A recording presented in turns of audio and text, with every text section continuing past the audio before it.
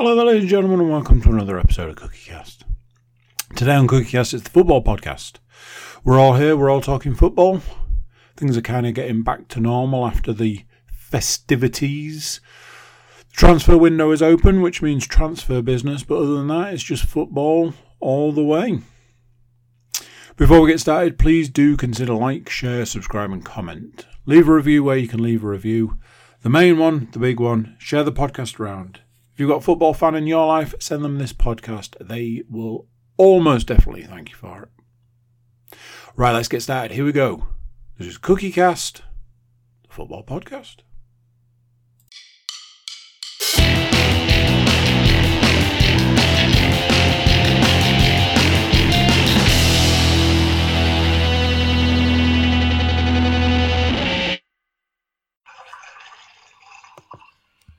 Recording in progress.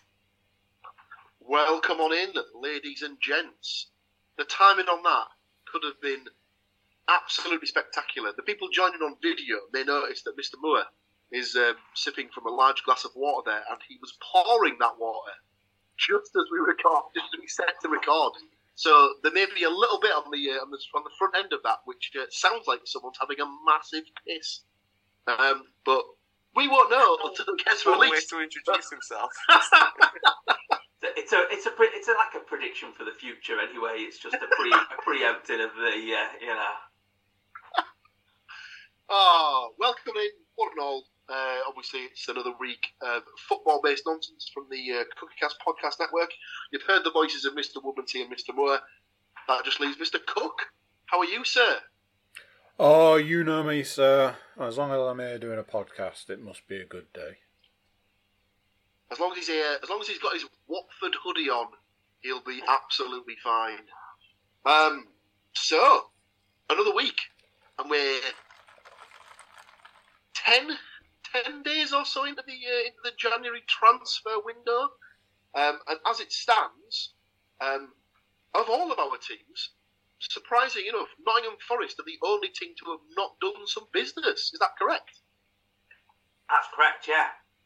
I presume there's two things are at kind of thingy. Two or three things are at play. Apparently, Nuno wants to reduce the size of the squad, which apparently, including the loan players that are out, is 41.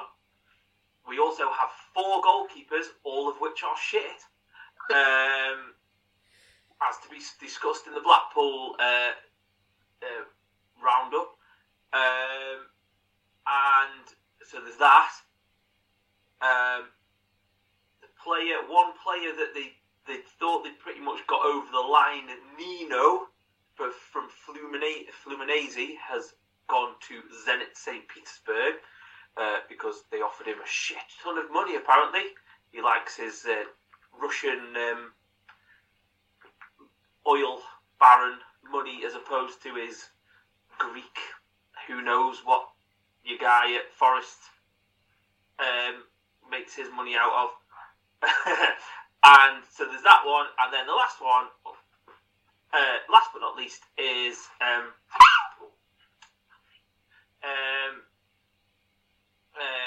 please don't do me feet, I'm trotting back. Is the fact that obviously we'll probably discuss it in next week's podcast.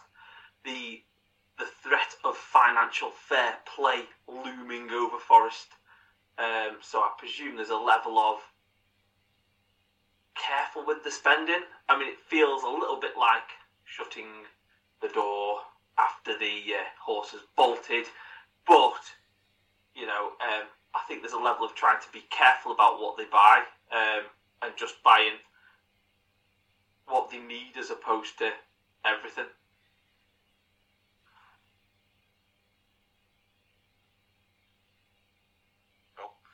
Paul's decided to talk to himself just for a second there, ladies and gentlemen, by committing the immortal COVID sin. Oh, sorry. I did a cough and didn't want to put it on record, so apologies. You actually did cough for a minute as well. Yes. So that's no incomings at Nottingham Forest yet, but watch this space. There have been some incomings at Hull City, though. Mr. Woodmansey. Obviously, we covered Mr. Sharp, but I believe he's been joined by another man So it was announced ahead of the podcast recording for a change, which is unheard of in this day and age, that Hull City are delighted to confirm the signing of attacking midfielder Fabio Carvalho on loan from Premier League side Liverpool. The skillful 21-year-old has championship promotion winning experience and has played in the Premier League, Bundesliga and Champions League. And he's joining the Tigers for the rest of the 23-24 campaign. So his time promotion winning championship football was when he was on loan at Fulham. And he's played with Jean-Michel Seri in his time there. So the club did a horrendous reveal video today of Hey Seri, and then instead of it being the Apple-based robot lady, it was Jean-Michel Seri in his thick French accent trying to explain how nice Hull was, which is difficult enough in an English accent in many ways. But yeah, so it's apparently fought off competition from Southampton and Leeds. So I mean, one was probably more appealing than the other. But yeah, I think it's a good sign. He's obviously wanted to come and play some football. The only bit that concerns me is that he was out on loan somewhere else for the first half of the season, somewhere on the continent, and I can't remember whether that was for the life of me now. But obviously that didn't work out so well. So now he's coming back to England to ply his trade for the rest of the season. But hopefully we'll get a glimpse of him Friday night, because he's the signing's been done in time as far as I'm aware. So with Seri and Traore going off to the Africa Cup of Nations, then it's probably great timing for us to pick up a midfielder that can slot straight in.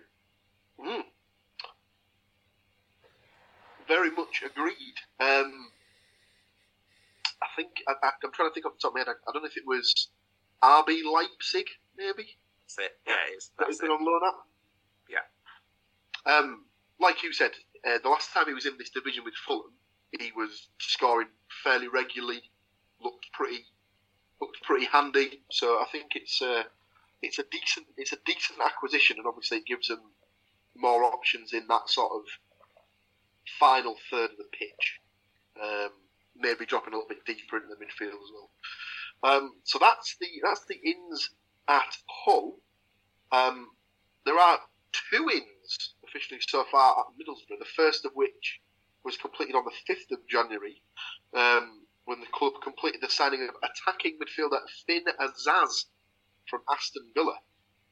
Now that name might be slightly familiar to some of you from the podcast, as he was known earlier in the season for having scored against the Borough whilst playing for Plymouth Argyle.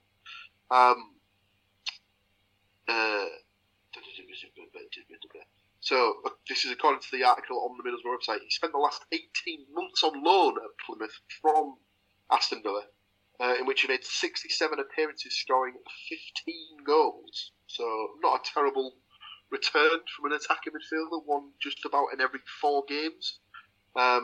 Obviously fits the criteria of being a fairly young player to sort of fit in with the ethos of the additions that the club has been bringing in for the last couple of transfer windows. They're looking more towards buying younger players and developing them within the club. So he definitely fits that sort of category, but obviously has got experience of playing in the division. So an exciting addition to look forward to. The second edition was literally completed earlier on today. Not one I'm particularly thrilled with, given the club that he's joined from. But they've announced the signing on loan until the end of the season of Leeds United right back Luke Ayling. Has always come across as a bit of a Marmite sort of player, a bit one of those guys who kind of gets under your skin, maybe a little bit irritating. But I imagine if he plays for your team, probably one of those guys who looks like he always gives 110%. He's always putting himself into challenges and things like that. I mean, if if we go back to earlier in the season, I wasn't entirely happy that they'd signed Sam Greenwood on loan from Leeds, and he's turned out to be a semi-decent arrival. So I'll give him the benefit of the doubt. It's a position that Borough are certainly lacking at the moment, as right-back slot's been a bit cursed this season, as 2 or 3 of the players that have played there have either gone down with long-term or significant injuries that have kept them out for a large period of time. So it is a player that comes into the squad in a position that's a bit short on depth. So I imagine that he'll potentially go straight into the squad. Whether or not he'll start the game at the weekend against Millwall, I'm not entirely sure, just because I don't think he's had much game time for Leeds over the last couple of weeks. But like I say, it fills a need, so it should really be looked at as a positive addition. But only time will tell. And obviously he won't be eligible to play Leeds later in the season, as was in the same boat as Sam Greenwood. That's your transfer roundup sorted for what is effectively week 2 of the January transfer window.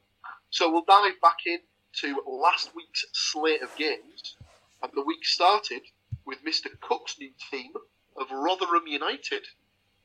And sadly for Mr. Cook, he didn't even have time to peruse the website to look at which particular player's name he wanted to add to his tattoo list down the spaces on his, I was going to say space on his arms, but really space on your arms is this, what, maybe a rib cage or something like that section that's probably free at this particular time. I'm doing the right rib cage at the moment.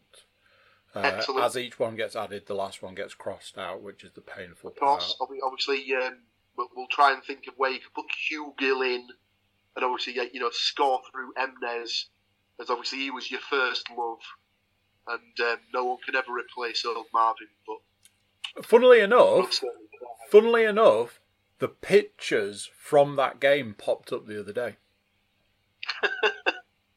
Well, it is that time of year. It is that time of year. Basically, the first week in January was the yearly pilgrimage to the river dance. But sadly, since the prices are no longer a tenner, we don't do that anymore. Yes, so Fulham were the opposition for Rotherham United in the 3rd round of the FA Cup, and as we said, sadly, Mr. Cook has not even been able to get a proper feel for South Yorkshire, as Rotherham were beaten 1-0 by a Bobby Deckard over Reed. I wouldn't say wonder strike, but it was certainly a lovely finish. A little bit of dilly-dallying on the ball from the Rotherham defenders as they were trying to play out from the back. The ball made its way out to Deckard over Reed, and he's absolutely smashed it in the top left-hand corner. It sounded like up until that point that Rotherham had kind of weathered the storm, so to speak, and managed to get themselves through the game. But that little lapse of concentration has cost them not only a place in the 4th round, but obviously the support of Mr. Andrew Cook. Predictions-wise, and he doesn't even get the consolation of getting any points, as he had a 1-0 Rotherham United win with ease to score the goal. So sadly, no points for Mr. Cook. Myself, Stu and Matt had all gone for 3-0 wins. Myself, we'd all gone for wins. Matt had gone for a 4-1. Sadly, had not picked Deckard over Reed for the goal.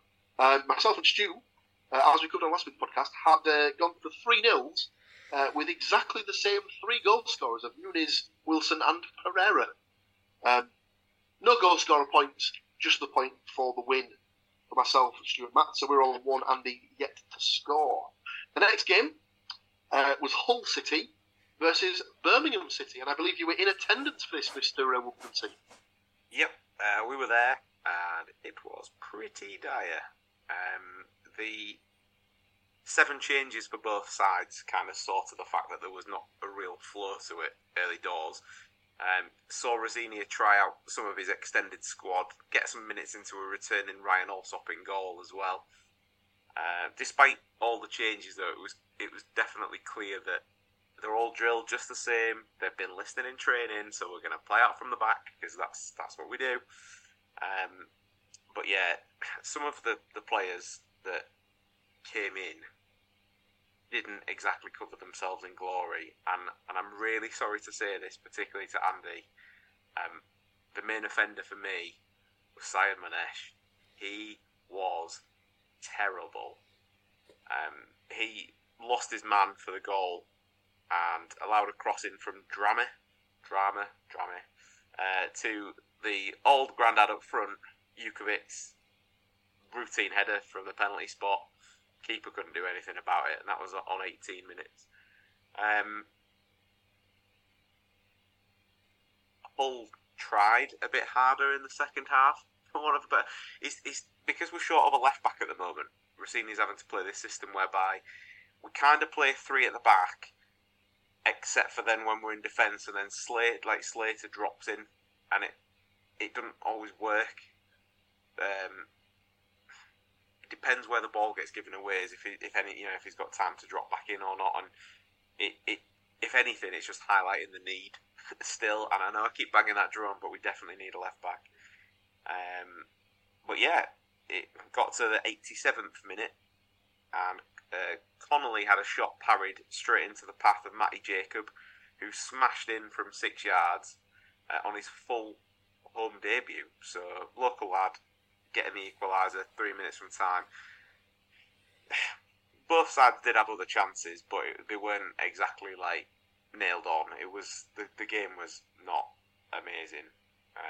The positives, I guess, if anything, was that the performances of Smith, Jacob, and Vaughan, and the first appearance for Billy Sharp on 59 minutes, he got on, and whilst he didn't really get too much service, he had a couple of touches which set up a couple of chances. One particularly for Harry Vaughan, which possibly should have been put away. But yeah, negatives, like I said, the left back thing, Syed Manesh, and unfortunately also Jason Lakilo. He quite often makes an appearance as a substitute during the league, and got to start the game. To say that Birmingham had him worked out after his first run was an understatement, because even though it didn't work then, he proceeded to try the exact same goddamn thing for the next however many minutes it was until he got taken off in the second half. Hopefully he's learnt a new trick in training this week and may be able to use both of them next time he plays. Since the game finished 1-1, it does go to a replay. The carrot, if that's the right word, is a trip to Leicester away, which nobody really wants. Before the game started, I just wanted a result, not a draw, just a win or a loss. Let's just get it put to bed, and unfortunately that didn't work out for me. But yeah, they also had no manager at the time, and since that game, Tony Mowbray has taken over at Birmingham, following the departure of one Mr. Wayne Rooney. So we've also then potentially got the new manager bounce to come into effect for the next time that we play them. So we shall see. But for now, 1-1. Yes, not the best. From a predictions perspective, neither of us had Jacob or Jukovic in our predictions, so no correct goal scorer points. Myself, Stu and Andy had 1-0 wins for Hull. I had a 2-1 win for Hull. But Matt had a 1-1 draw, so bags himself 2 points on that one. The next game we're going to go to is Middlesbrough versus Aston Villa, which was live on TV and I believe most of us watched. So we might be able to give you a little bit more of a rundown of that one. But we are just going to step away momentarily, take a quick break, and we'll come back to you with some in-depth Middlesbrough versus Aston Villa news. Don't go anywhere. We'll be right back. Recording in progress. Ah, yes, indeed. Thank you very much. This is Zoom Lady. Welcome back in. Obviously, you join us, Mr. Woodmansey, dealing with his green screen, apparently. There he goes again. Yeah, You wouldn't like me when I'm angry, is the... Very nice. Yes, so, as we said before the break, our next game was Middlesbrough versus Aston Villa, which was the BBC One Saturday evening offering, and like I said before, I believe the majority of us may have tuned in for, I'd say, the majority or large portions of this game. I don't know about you boys. I think we said it in the sort of the group chat. I don't think Borough disgraced themselves in this one at all. I think they more than held their own against Villa. They were clearly the side that was under the cosh more than the other. I think Villa definitely were the team that set the tempo, and you could sort of tell that they were the better of the two sides. But I don't think at any point Borough were outgunned or anything like that. A couple of chances here and there that could have been taken. Nothing I'd say clear cut for either team. The Middlesbrough goalkeeper played somewhat of a blinder. Some good saves from some pretty clear cut chances. And it looked like it was going to. You know that your team's had a bit of a go in when the keeper gets awarded man of the match as well. Yeah, that is true. It looked almost as if it was going to peter out to a 0-0 draw until I believe it was about the 88th minute. Yeah. Villa got a corner, worked it around, and obviously the routine that had come off the training ground, the ball managed to make its way out to the edge of the box where Matty Cash had a shot. It's officially gone down as a Matty Cash goal, but in no fucking way am I giving that goal to Matty Cash. They can claim the strike was on target as much as they fucking well please. That will go down in the record books of the Cookie Cast podcast fucking network as an Emmanuel Latte Lath very unfortunate own goal. Matty Cash had the strike. It hit Emmanuel Latte Lath on the back of the legs. Span cheek from what they replayed it, wasn't it? Took literally went in off his ass. Well, yeah, took like span off the left, took a huge bounce off the turf and turned real sharp, and literally crept into the side of the post where the keeper Tom Glover just literally could not get to. One of those goals where I said it in the group chat. 99 times out of 100, that hits the turf and spins wide of the post, and all they get is another corner. So unfortunate that it just happens that this was the time that it takes that wicked turn. Phil Tufnell didn't get that much spin out of a pitch. Exactly. For those of you who have long memories, it turned almost akin to the ball of the century that Shane Warne sent down to. Was it Mike Gatting? Yes. Was it either Gatting or Graham Gooch, wasn't it? Right. Yeah. And for those of you that are too young to know who Shane Warne or Mike Gatting was, Google it. The turn that he got on that ball was unbelievable, to say the least. But yeah, just really unfortunate. You can maybe make the argument that Villa had probably done enough during the course of the game to win, but just yeah, a bit unfortunate. It was annoying because I think it was the point where Villa had kind of run out of ideas at that point. Yeah. I think it was literally like you said, the game was petering out. Villa had kind of tried everything and was just kind of like, this? We'll try this. Yeah. That worked, did it? In the second half. With that thing with the deflected goals, that is another. It's like on the list of gripes that I have. It's on the list.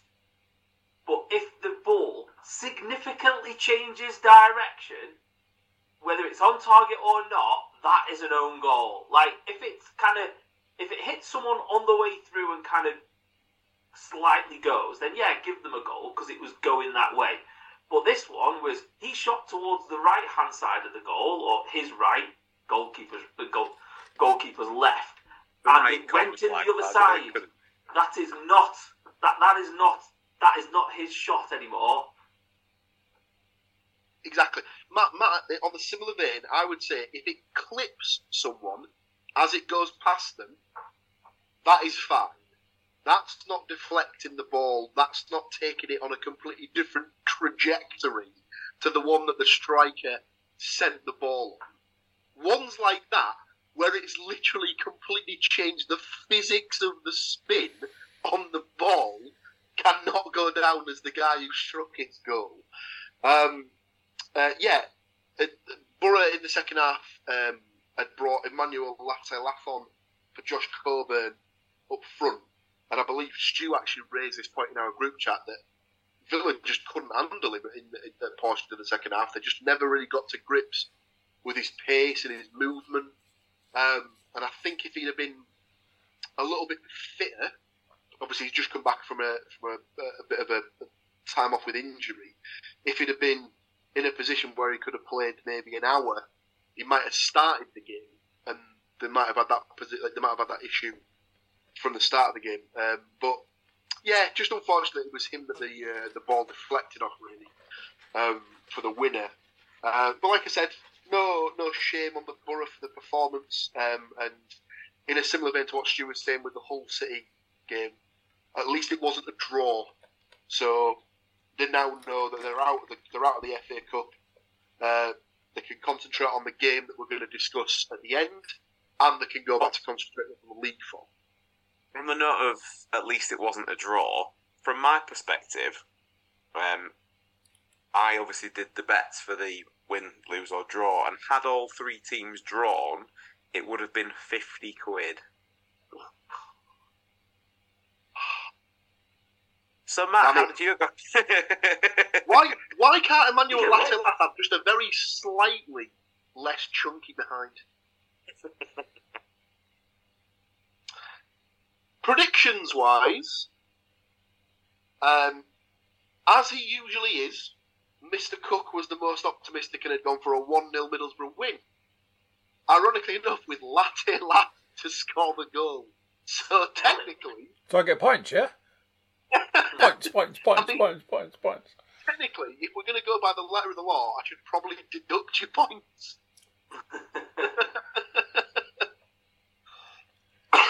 But I won't, obviously. Stu had gone for a 1-1 draw with Rodgers and Duran to score. On a side note, Duran, I know he's only a young lad, but I think he needs more game time, as I can't remember him doing much in the game other than I believe he missed a fairly decent chance.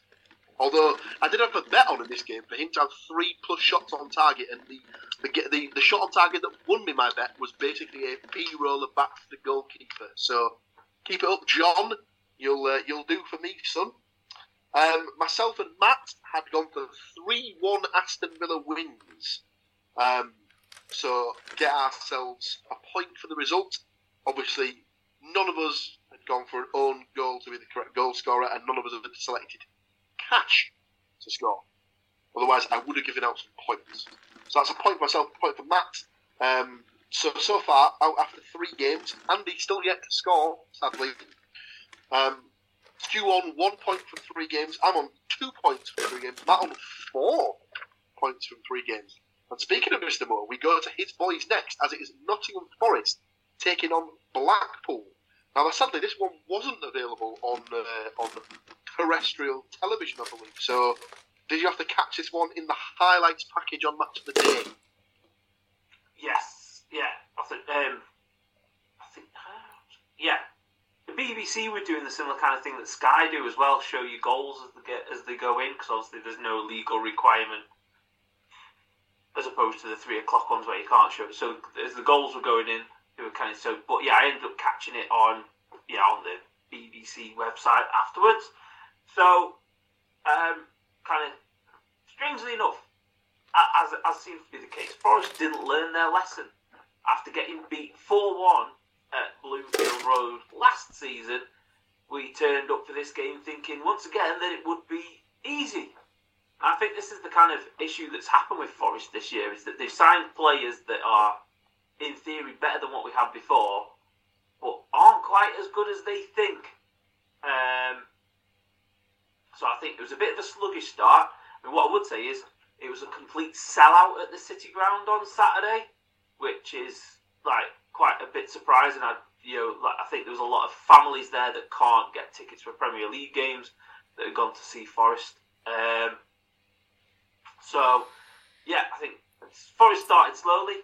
Blackpool started quite well, pretty even early on. Then Blackpool got across into the box. Montiel headed it gently in the air across the box, to which Lawrence Gabriel, which is hyphenated, swooped in and scored a diving header. Should have realised, old boy rule. He was at Forest. He left not so long ago and threw a few grenades on the way out as well, if memory serves me right, and then decided not to celebrate scoring at the weekend. I'm thinking, hang on a minute, mate. Don't throw pelters on the way out the door. Celebrating. Yeah, I thought that was a bit... Okay. Don't throw pelters on the way out, but then don't celebrate because you finally scored. 5 minutes later, Blackburn doubled their lead. Goodness knows what happened. Ball down the right. Somehow Worrell didn't cut out the cross. The goalkeeper dived for a ball that was not even vaguely close to him. And Morgan was at the back post to stick it in the back of the net. 2-0. Yeah, I mean, that was absolutely flummoxing the goalkeeper in that one. But I think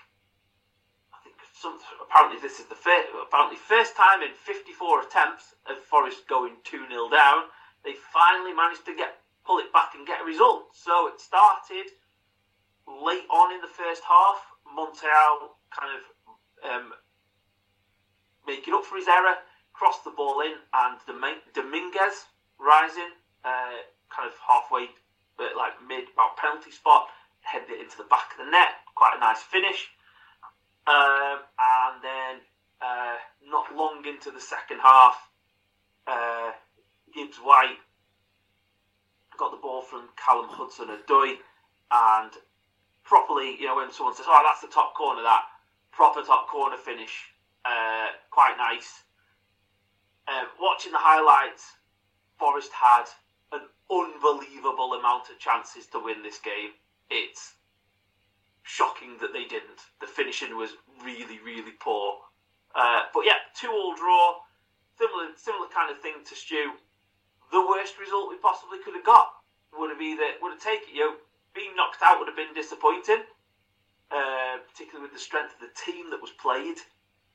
But at least it would have meant that Nuno would have had another couple of weeks to take the players away to kind of sort around.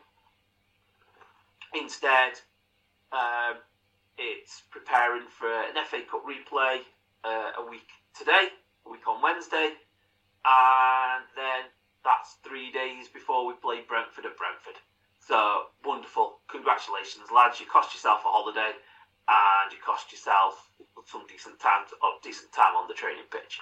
So, yeah, good to show fight. Disappointing that we got ourselves in that position in the first place.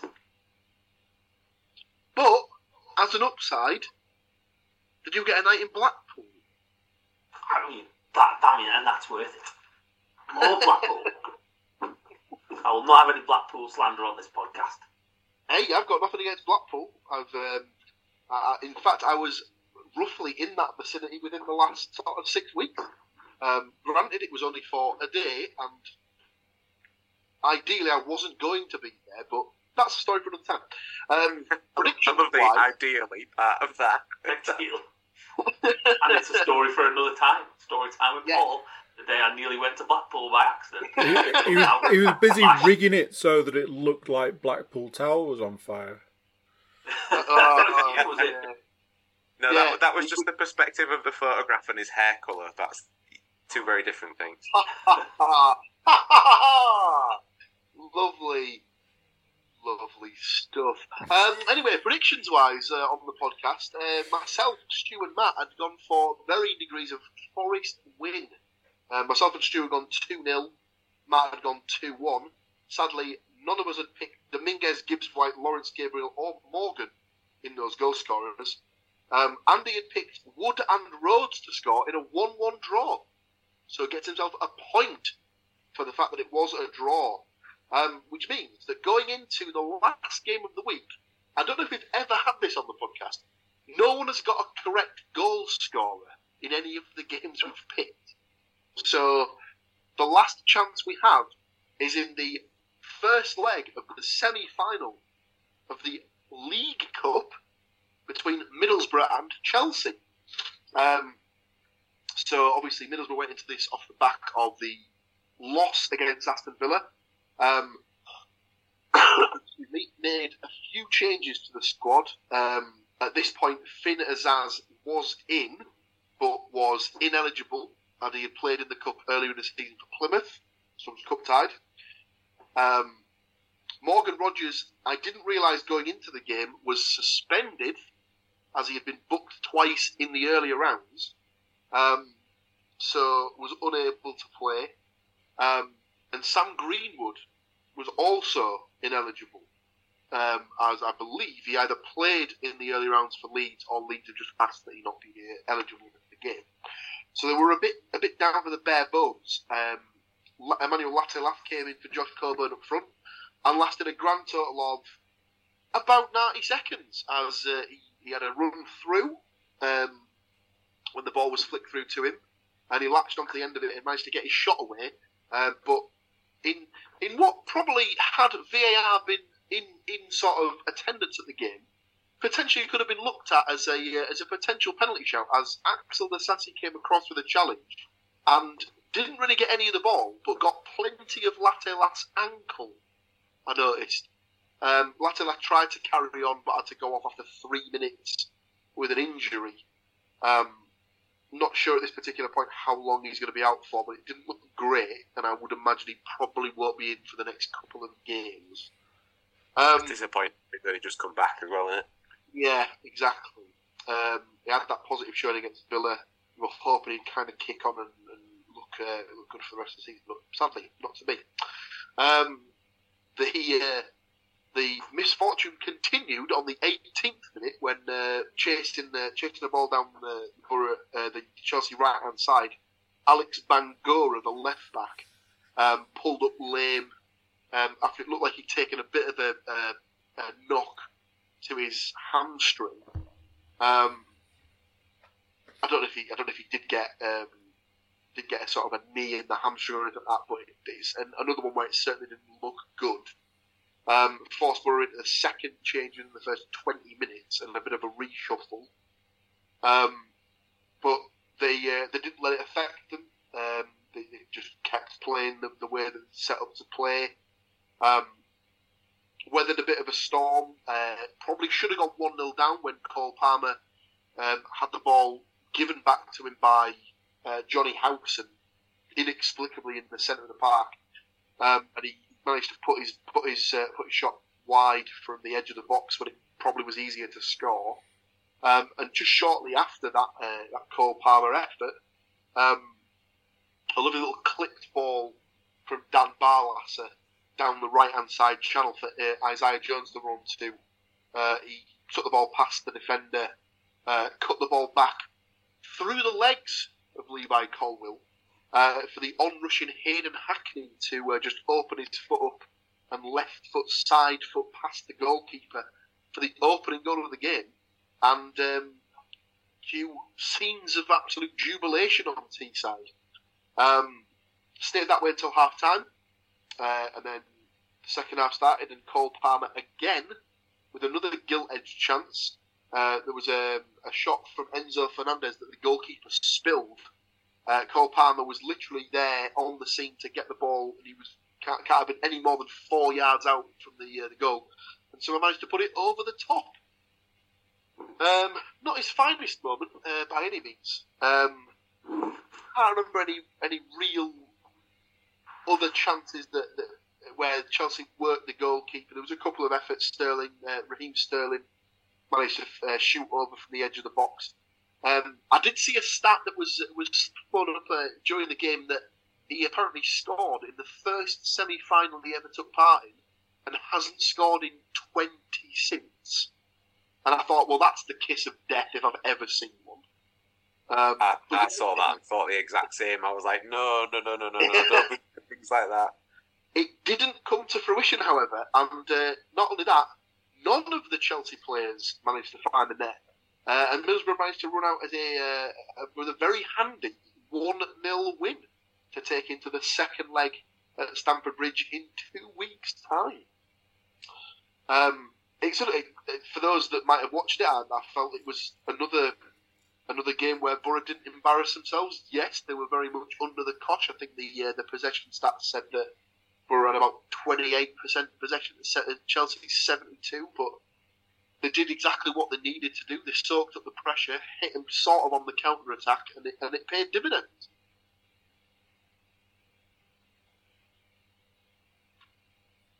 Can't argue with that. Predictions-wise, both Matt and Stu had gone for Chelsea wins. Matt had gone for 2-1. Had picked Greenwood, as at the time, like we said, was unaware that he wasn't eligible for the game. Sterling and Broja to score. Sadly, no points there. Stu had gone for 3-1. Jones to score for the Borough. 2 for Jackson and 1 for Madueke. I'd gone for a 1-1 draw with Crooks and Broja to score. Captain Optimistic, though, had gone for a 2-1 Middlesbrough win. Rodgers and Laugh to score for the Borough. Sterling to score for Chelsea. So, sadly, we managed to complete the week with no correct goal scorers, but Andy does get a point for the result.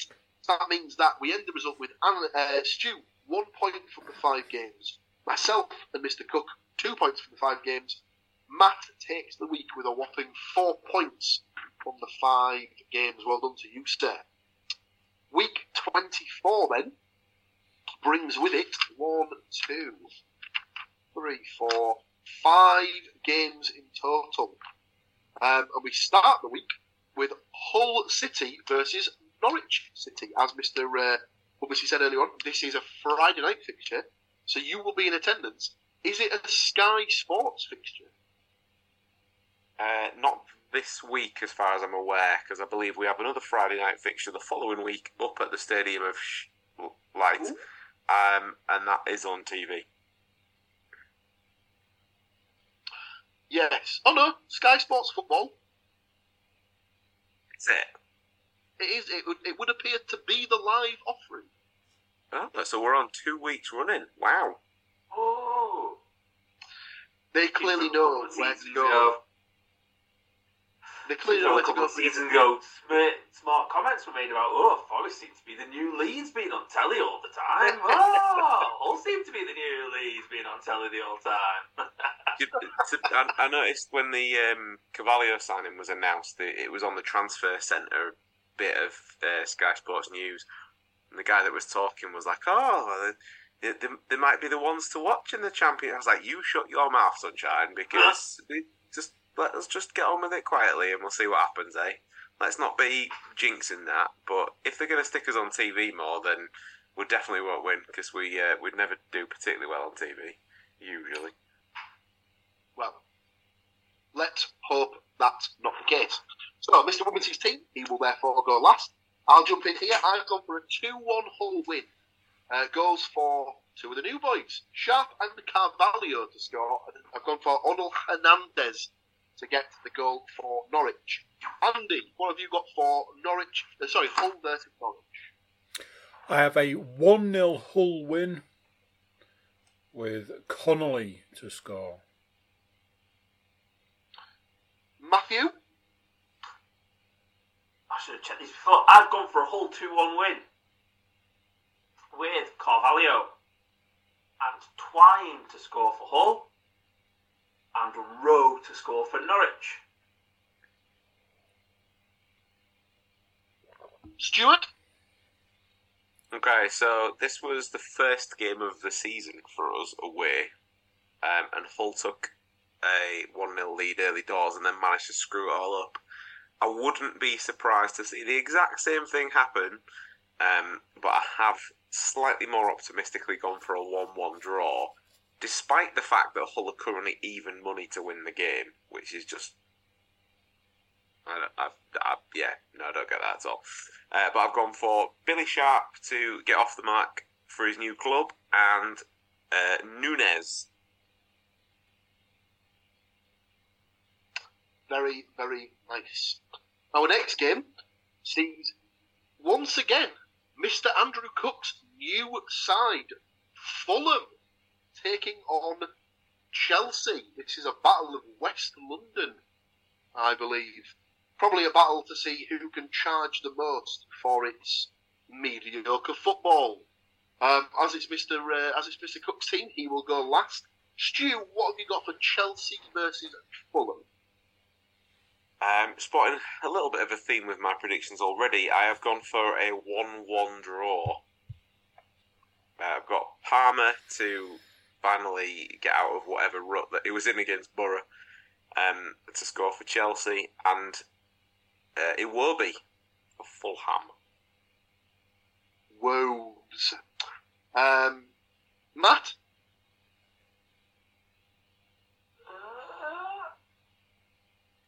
I've completely missed this one off the predictions list.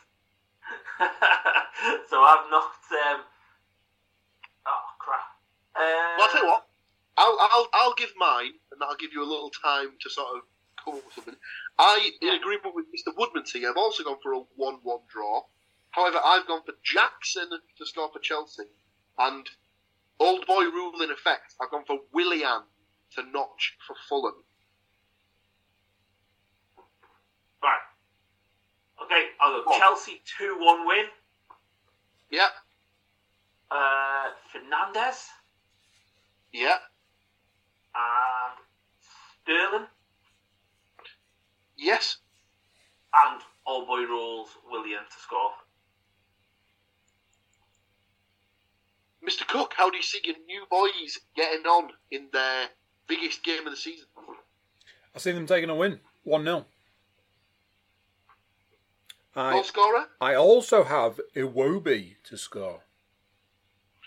Whoa. Whoa. Is he not? Hang on a second. Is he not at the African Cup of Nations? Think about that. Yeah, you might need some new goal scorers, fellas. Switch man out for Pereira then. Would you like some time, Mr. Cook? 1 second, because I've got the team here. If it helps, the guy who mainly plays up top from is called Raul Jimenez. That was the person who comes up first and was going to be my pick. So yes, I'll have a slice of that, please. Old Raul. Can I ask on the back of it, if Chelsea do win, is there any way that we could afford the fee to play the stupid music they play before their home games for Andy next week? I see the memes come up every time, and every time I know exactly what it's going to be, and I don't care which idiot it is that's dancing. I love the fact that it says Chelsea fans before another 90 minutes of misery.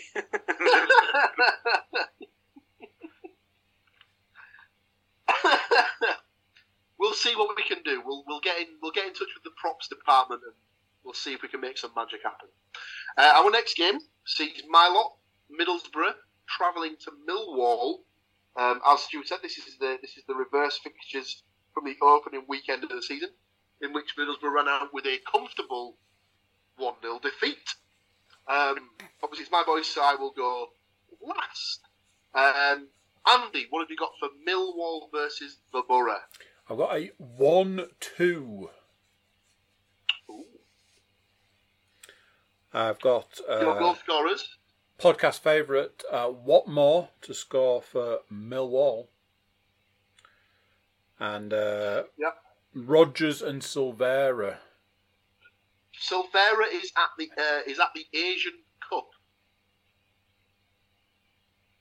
Sadly. I knew that something was going to go wrong somewhere. Damn it. Now I've got to go and find the thing, and I've got to look at the thing, and I've got to find the thing. Oh, here we go.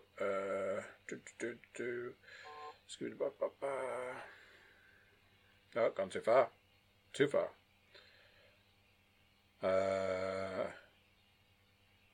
Is Fours playing these days? Still, apparently back in training this week, but probably won't be fitting up to start of the weekend. Josh Coburn. I like it. He didn't look very good in the 2 games he's played this week, but what better way to bounce back than by notching against Millwall? Stu? Unfortunately for you, Paul, I have got Millwall to repeat the 1-0 victory. What more to score? I just think that Borough are now just going to have had their heads turned a little by that result midweek. Have one eye on maybe going at that. So I can't. I don't know. I don't think they'll be really that bothered about the next league game or so until that League Cup game comes around. Matthew? I've gone for a 2-1 Borough win. Fleming for Millwall and Hackney and Jones for Borough. So, I too have gone for a 2-1 win, but for Millwall. I think I agree with Stu. I think this could be a very much after the Lord Mayor's show. The high of the win against Chelsea on Tuesday has probably taken quite a lot out of the players. And let's be honest, Millwall, never really that nice a place to go. I imagine that the crowd will be up for it as well.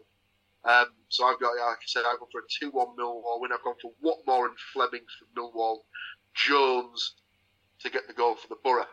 2 games left, and it is the replays of the FA Cup tie. So Birmingham versus Hull and Blackpool versus Nottingham Forest. We are just going to step away momentarily just to refresh, and then we'll come back to you with those two games, and then we'll obviously wrap up with the week's business. Don't go anywhere. We'll be right back. Recording in progress. Welcome on back in. Yes, so as we said, 2 games left, and it is the respective replays of the 3rd round FA Cup ties, starting with Birmingham City versus Hull City. Obviously, Mr. Woodmansey's team, he will therefore go last. Let's go to Andy for his pick in Birmingham versus Hull.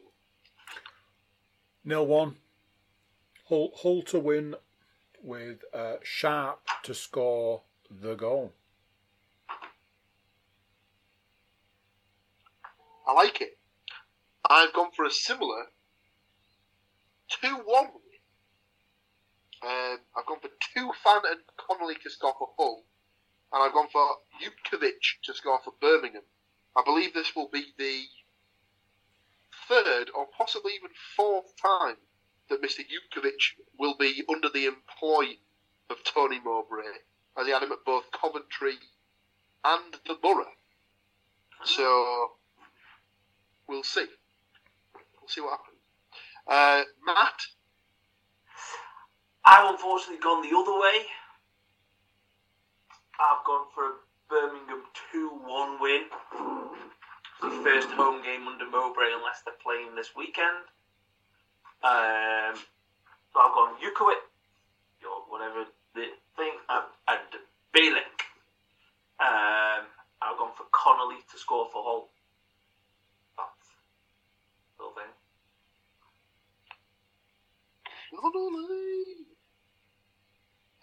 Stu, how do you see this one going?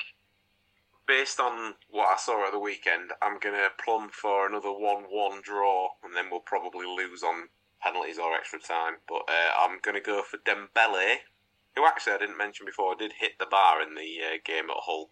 I'm not sure if it was more on accident than actual effort, but still, we'll give him the benefit of the doubt. And then, because I thought he had a good game, I think he'll probably play again. Vaughan for Hull.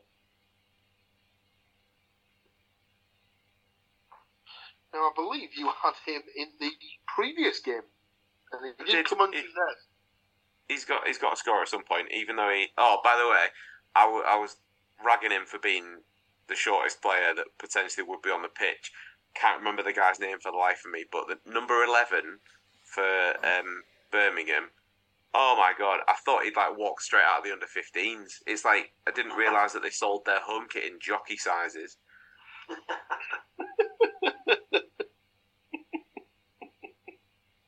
I'm going to have to find out who it is. Number 11, you said? Yeah. Koji Miyoshi. He was a very, very, very, very short man. Well, basically, for those of you not in the know, all you need to know now is basically get all of your money on Miyoshi to score first. So. With a bullet header as well, probably. Yes. Out leaping all and sundry in attendance to score the only goal of the game with his napper. And our final game of the week is the replay of Blackpool versus Nottingham Forest. Matt looks confused at this, as I'm assuming he has another game. I've got it wrong then. I wasn't sure if Chelsea Borough's the week after, is it? Yes. No Chelsea Borough game until the 21st. I think. My fault. I've got to see. So I've done one game that's not going this week, and completely forgot another game that was going this week. He's predicting games that don't even exist. Yeah. It exists, just not this week. Next, Blackpool versus Forest. Obviously, Mr. Moore will give his predictions last. I'll start us off. I've gone for a 3-1 Nottingham Forest win. I've gone for Rhodes to score for Blackpool. If he's still there, of course. With him being on loan, he might get recalled.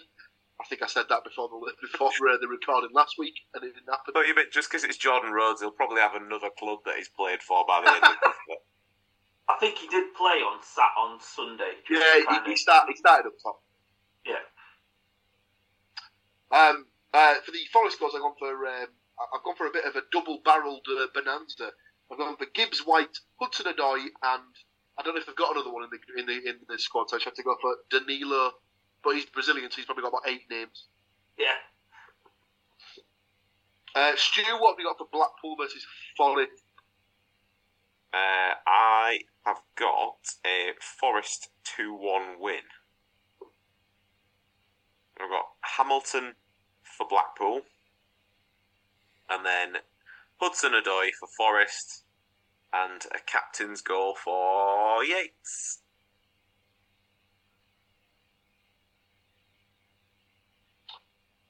Andrew? 0-2. Goal scorers? I think we all know that I've got Wood at this point in time, and Hudson-Odoi. Hudson-Odoi, clearly a favourite this evening. Go then, Matt. How do you see this one playing out for the boys? Well, I'm hoping that there's been like a bit. I don't know if Nuno does rollickins, but I hope there's been like a bit of a fire lit up their ass, because that's not on. It was not on. You know, they've kind of hopefully they've gone away and perhaps had a little break, and people have gone. You know, think, oh, bugger, we'll get this sorted out. So I've gone for a 3-1 Forest win. Like, hopefully just go in, get the business done, out, see the lights on the way out. Rhodes to score for Blackpool, because I think they will concede a goal. I've also got Hudson-Odoi. Hey. I've got Yates as well. And I would like sneak a little one in for Nico Williams, I think. Well, according to the Adrenaline XL card collection this year, don't forget he is world class. So world class. And English, as Amazon TV put on for the Newcastle game. I'm sure that went down delightfully in the valley. Oh God! Apparently they had a dicky fit on Twitter. I mean, it's just got there, so you know they're kind of just working out how to use it. I don't think you'll find he is English, actually. Classic Welsh people. There you have it, ladies and gentlemen. That is all of your games done for the week. But sadly, it seems to be that sort of time where we have to go through the not quite as nice bits. And unfortunately, we've lost another stalwart of world football this week. Franz Beckenbauer The German Der Kaiser passed away on Sunday at the age of 78. I'll just go through a little bit of the BBC write-up for everything that they said.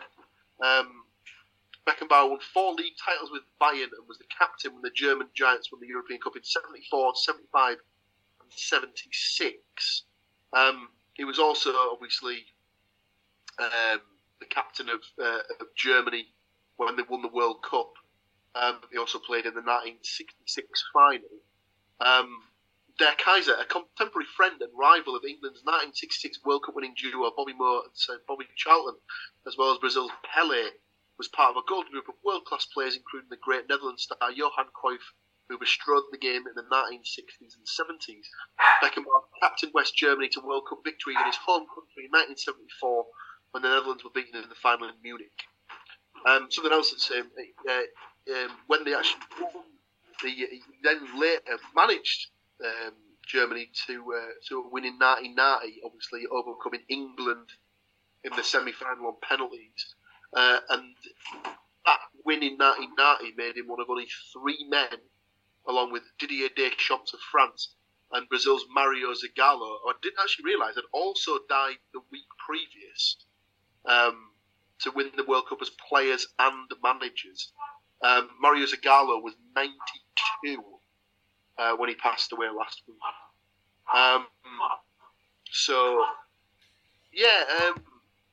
Beckenbauer, obviously, I never saw him play as he was way before my time. But just like sort of in like passing conversations with my dad and things like that, he always came across as a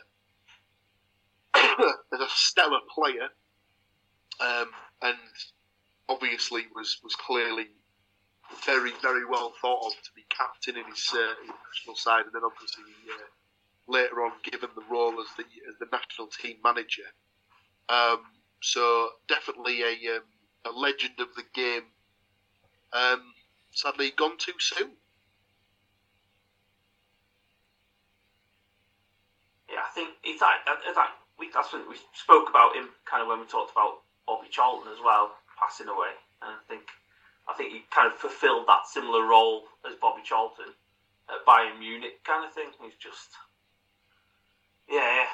one of those players that whenever you speak to people of a certain age, like I think I mentioned to you guys, he was my dad's favourite player, kind of thing. But kind of slightly, in the 60s, it was still kind of, certain things were still kind of fresh in the memory. So the fact that somebody was liked a German midfielder more than the English midfielders, it was kind of like, but my dad was like, he was really good. What do you want from me?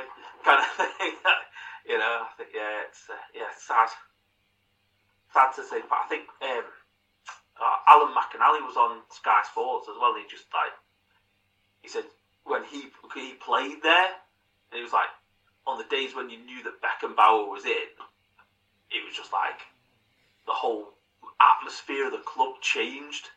And like there's like on top of that, like there's just loads of people in as well. So obviously, Franz Beckenbauer's in today. It meant more people came into the club, more people were kind of about. So it's kind of a presence that I don't know if it's disappearing out of the game, but it seems to kind of you don't kind of realise it until they kind of go away. Yeah, I've just read something else on the BBC article about him that said that obviously they lost the final in 1966 to England, as obviously everyone's aware of. But they actually played him again in the following tournament in 1970 in the quarterfinals, and it's almost become a bit of like folklore that in the game, Beckenbauer and Bobby Charlton were basically sort of almost kind of marking each other out of the game, and then England were 2-0 up in the game, and I think Ramsey wanted to take Charlton off to rest him. Because obviously the competition was in Mexico, and obviously the heat was just unbearable. And I think he wanted to take him off to rest him for the semi-final, and then obviously later on into the tournament. And Charlton going off obviously allowed Beckenbauer to have the shackles taken off him because he didn't have to worry about man-marking Bobby Charlton anymore. And it's that substitution led to him sort of taking the game by the scruff of the neck, then getting Germany back into the game, and they obviously went on to win 3-2. They lost in the semi-final against Italy, but I think that's one of those games that I know that I've sort of heard about in the past where it was it sort of changed the perspective of him from an English point of view, in that that game made people in England sort of sit up and realise, wow, he is probably one of the best players of his generation and stuff like that. But yeah, sad that he's passed away. As all these, and like I said, this is way before our generation, but these are the players that sort of paved the way for the players that are in our generation when we were growing up watching and things like that. So it's always sad when the pioneers pass away, and it's just another name that's lost, sadly. That's all I had to bring up. I don't know if you boys have got anything else you'd like to add at the end of the pod this week. No, nothing. Excellent. In that case, I'll thank you all for joining me once again to go through the ups and downs of our respective teams this week. Join us again next week, where we'll go through the results of the games we've just discussed and bring to you some more predictions, one of which will, of course, be the second leg of the Chelsea-Middlesbrough semi-final. We'll have to wait and see if Borough can get the job done and stamp their ticket to Wembley for the final. Join us again in a week's time, where we'll do that all for you. Until then, obviously, take care of yourselves, take care of each other, and we'll see you in about a week's time. Bye-bye. So there we go. What do you think of that? Another one done. Another week of games gone. And another week of games to look forward to. Before you leave us, before you go off into the sunset, please do consider like, share, subscribe and comment. Leave a review where you can leave a review. Check out the website, thecookiecast.com. There we've got social media links and an email button. That way you can get in touch with us. That's it for this one. Until next time, I'm going to say bye, and I'll see you then. Thank you for listening to these grumpy old men talk about football. If you've enjoyed this episode, please like, share and subscribe.